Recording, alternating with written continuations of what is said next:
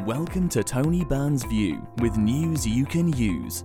Tony has over 32 years of experience as a chartered financial planner and wealth manager.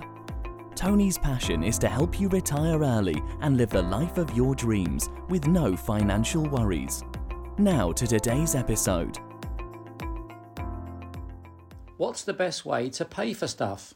These days there are a myriad of ways to pay for things. Some might argue too many ways. I'm not so sure. Some of us swear by paying for things one way, whereas others prefer different ways to pay. The truth is there are advantages and disadvantages with pretty much all methods of payment.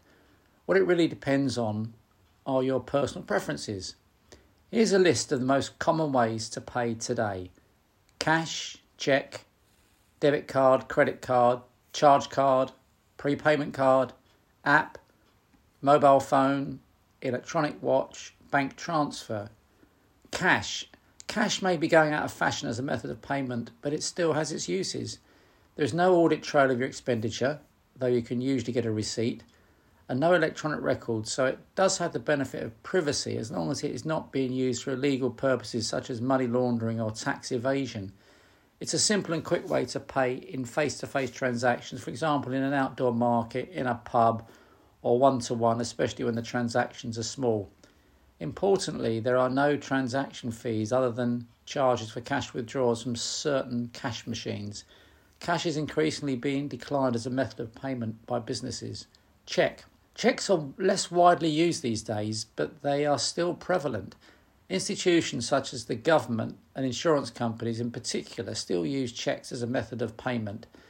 Older individuals in particular still like to use cheques. If you do not trust online banking, this may be a preferred solution for you, but increasingly banks are closing branches and moving towards electronic banking.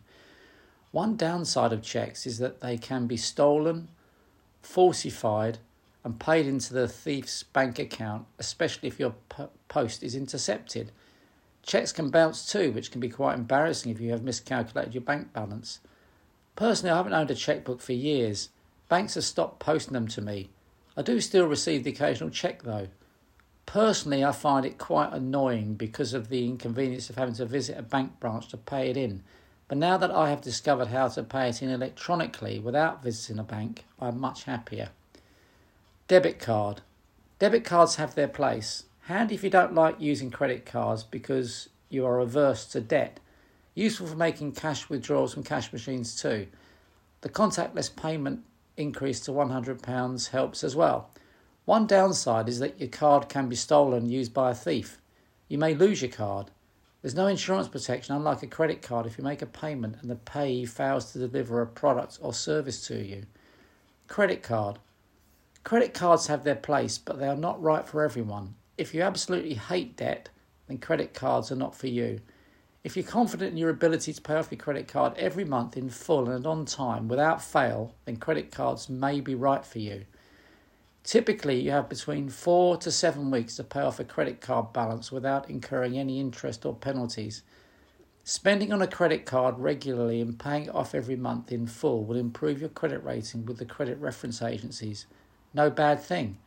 Many cards offer money, gifts or points based on the level of your expenditure. Some card companies will offer you 0% balance transfers and purchase cards for periods of up to 2 years typically, sometimes longer.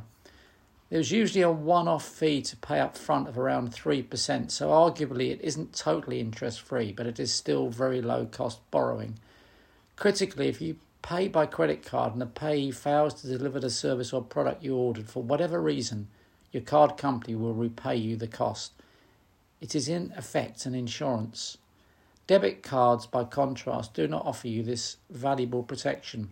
One of the downsides of credit cards is that if you cannot pay off the balance in full, you suffer horrendous interest rates on the unpaid balance of anything up to 30% APR or even higher. Also, your credit record will be badly affected if you miss payments. You could be liable to penalties too. Charge card. A charge card is much like a credit card except that you have to pay off the balance in full monthly without fail. Prepayment card. A prepayment card has the look and feel of a credit card and may be a MasterCard or Visa card too. The difference is that you have to pre-fund it with actual money. So you have the advantages of using it to pay like a credit card, but you're never in debt. One to consider for people who like the benefits of credit cards but hate debt. App. Many apps allow electronic payments such as PayPal, Apple Pay, Google Pay, etc. There are literally too many to mention. Can be a handy and quick way to pay for things if you use your mobile phone a lot and you're comfortable with the technology and trust it. Mobile phone. Paying with a mobile phone using an electronic wallet such as Apple Pay has become a very convenient, easy and quick way to pay for things, especially when you're out and about shopping, dining or drinking. Just scan your phone across the card reader and your bill is paid. Electronic watch. Same benefits as paying by phone, except you have to place your wrist on the card reader after clicking on the app. Bank transfer. Bank transfers, especially when using online banking, are very straightforward, quick and convenient. It also saves time as you do not have to visit a branch. If you don't have internet banking, you can still use bank transfers, but you will need to at least call, if not visit, your bank branch. So there you have it. A summary of the best ways to pay for stuff. You know it makes sense.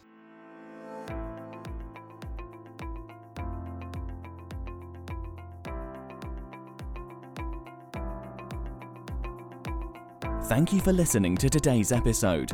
If you enjoyed it, don't forget to share it with your friends and family. For more information, head to www.wealthandtax.co.uk.